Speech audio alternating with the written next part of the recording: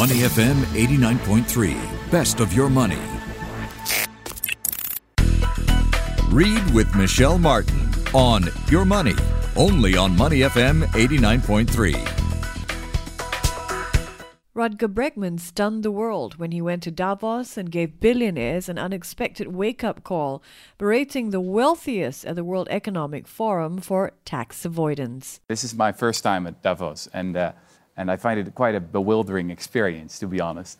I mean, 1,500 private jets have flown in here to hear Sir David Attenborough speak about, how we're wrecking the planet. And I hear people talk in the language of participation and justice and equality and transparency. But then, almost no one raises the real issue of tax avoidance, right? And of the rich just not paying their fair share. It feels like I'm at a firefighters conference and no one's allowed to speak about water. So something needs to change here.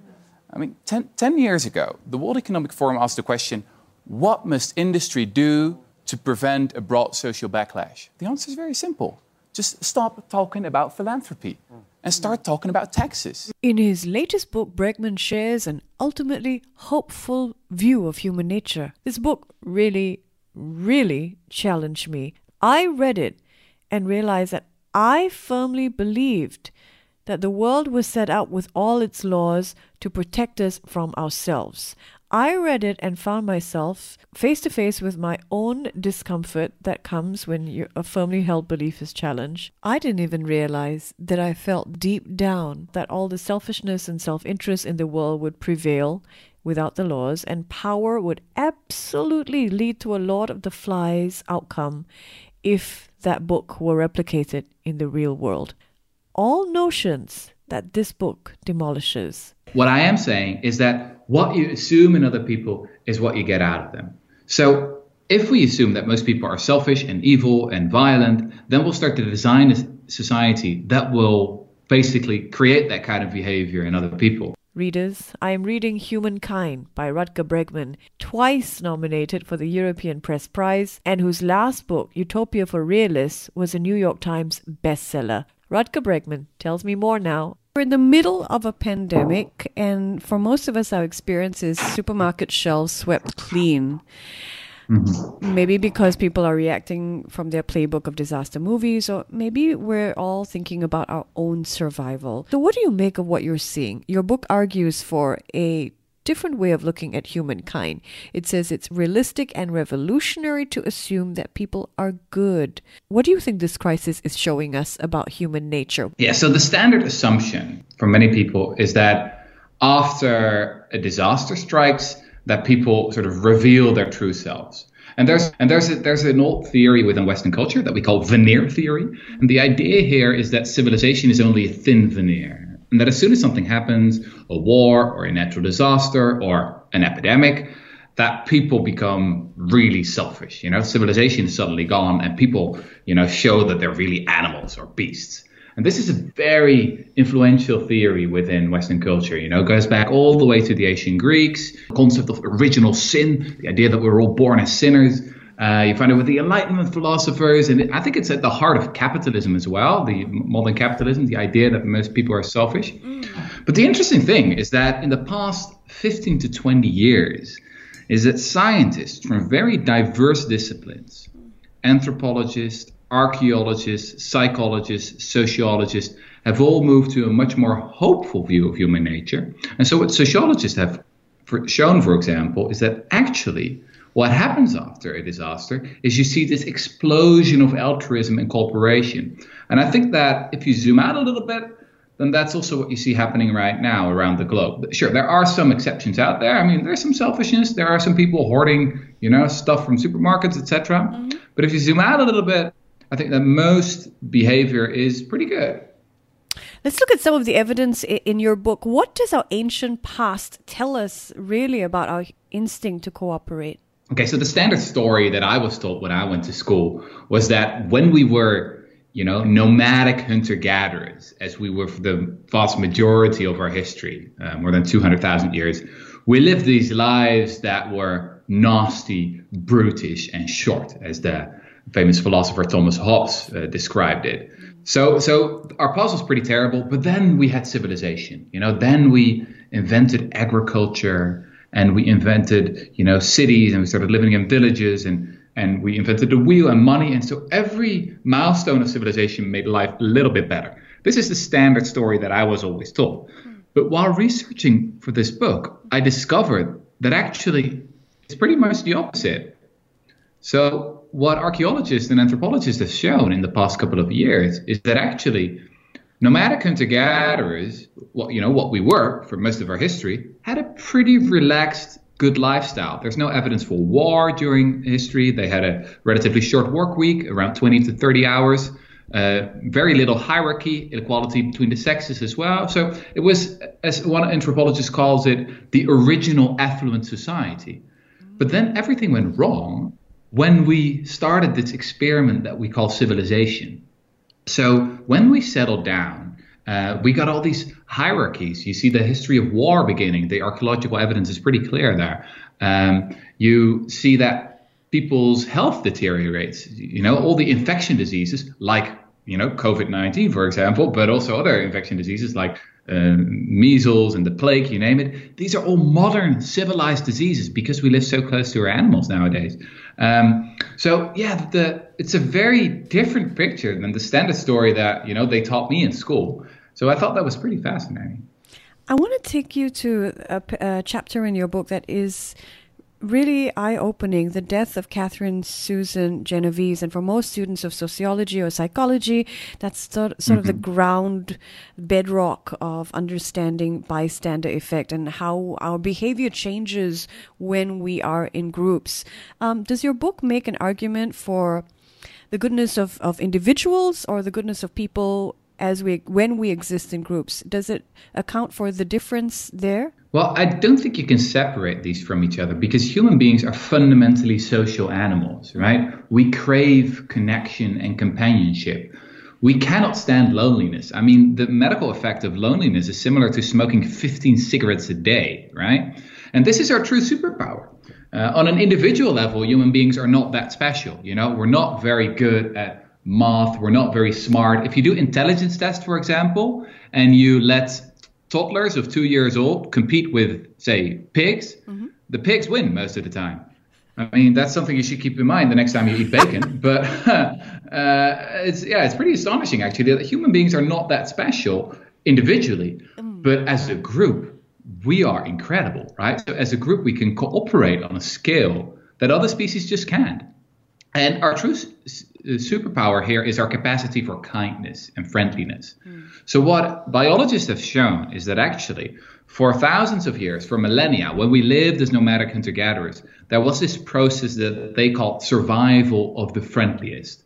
So it was actually the friendliest among us who had the most kids, and so the biggest chance of passing on their genes to the next generation, which is, again, very much the opposite of the old story of evolution, which is sort of about survival of the strongest and then, who's most evil and selfish, etc. No. The real superpower of human beings is that we can cooperate, and you need friendliness for that.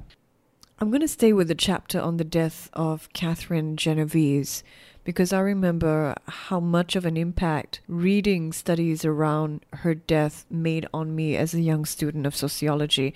So here's an excerpt from your book, which references an article in the New York Times about that murder in 1964. For more than half an hour, 38 respectable, law-abiding citizens in Queens watched a killer stalk and stab a woman in 3 separate attacks in Kew Gardens.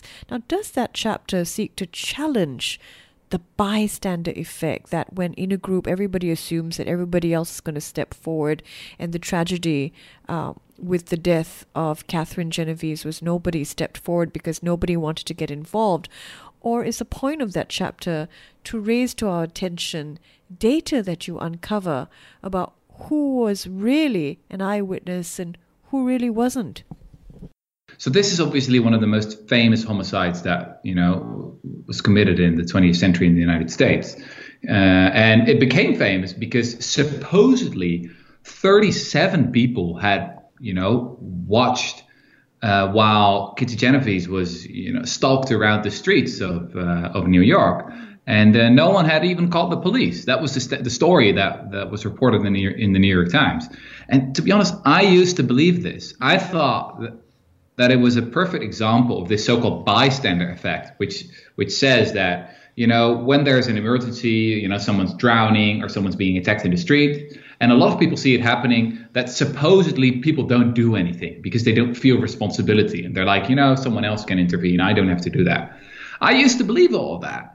I really changed my mind when I stumbled upon the research of a Danish psychologist, Marie Lindegaard, who's done terrific research into this question. What she basically did is she analyzed CCTV footage of real incidents. So not, laboratory experiments, but real incidents in the real world in 4 cities, in Amsterdam, in Copenhagen, in London, and in Cape Town.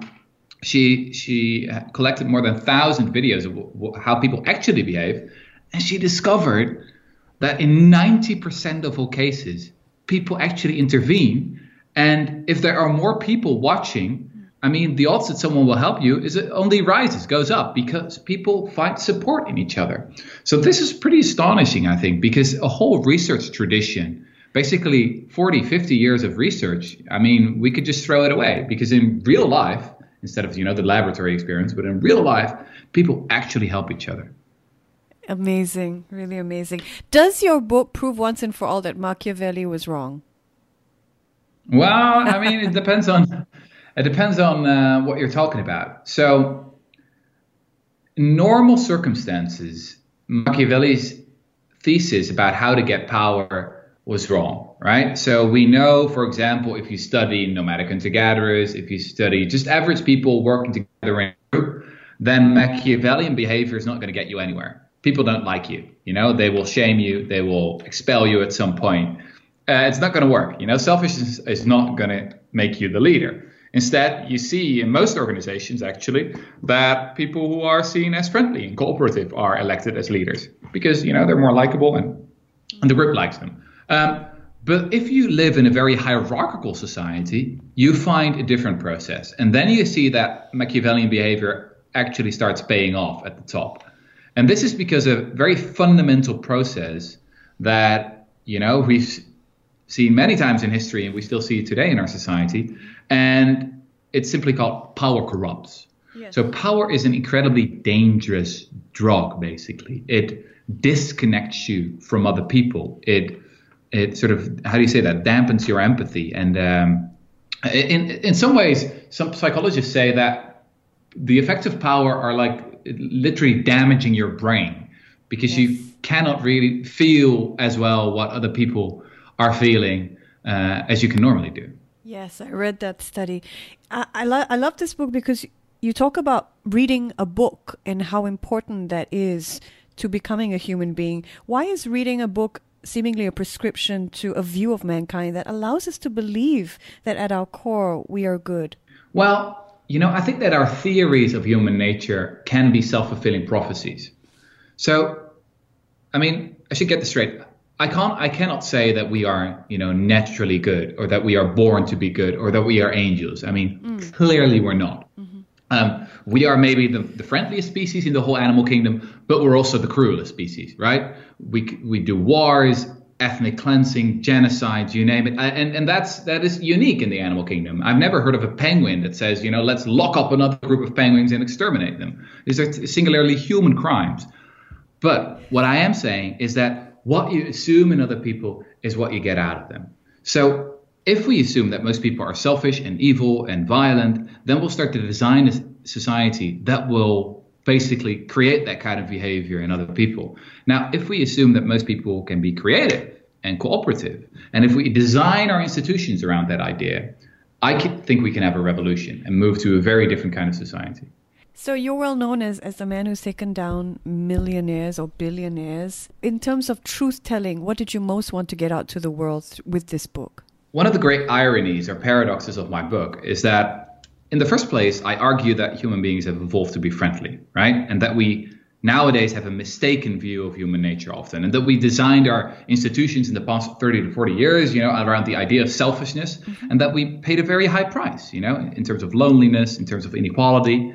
And I think we need to change that. But the great paradox is that actually progress often comes from people who are a little bit unfriendly, right? So if you look at the great milestones of civilization, the way I see them, whether you talk about democracy or the rise of the welfare state or equal rights for men and women, these were all utopian fantasies once. And the people who first advocated them, they were seen as unrealistic and unreasonable and nasty and unfriendly. Yes. Right? So this is the great paradox of my book. I think that we need to be a little bit unfriendly sometimes if we want progress, because friendliness can stand in the way of justice and of truth-telling, right?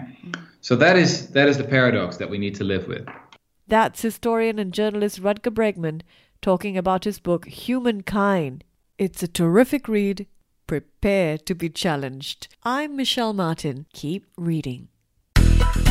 Read with Michelle Martin on Your Money, only on Money FM 89.3.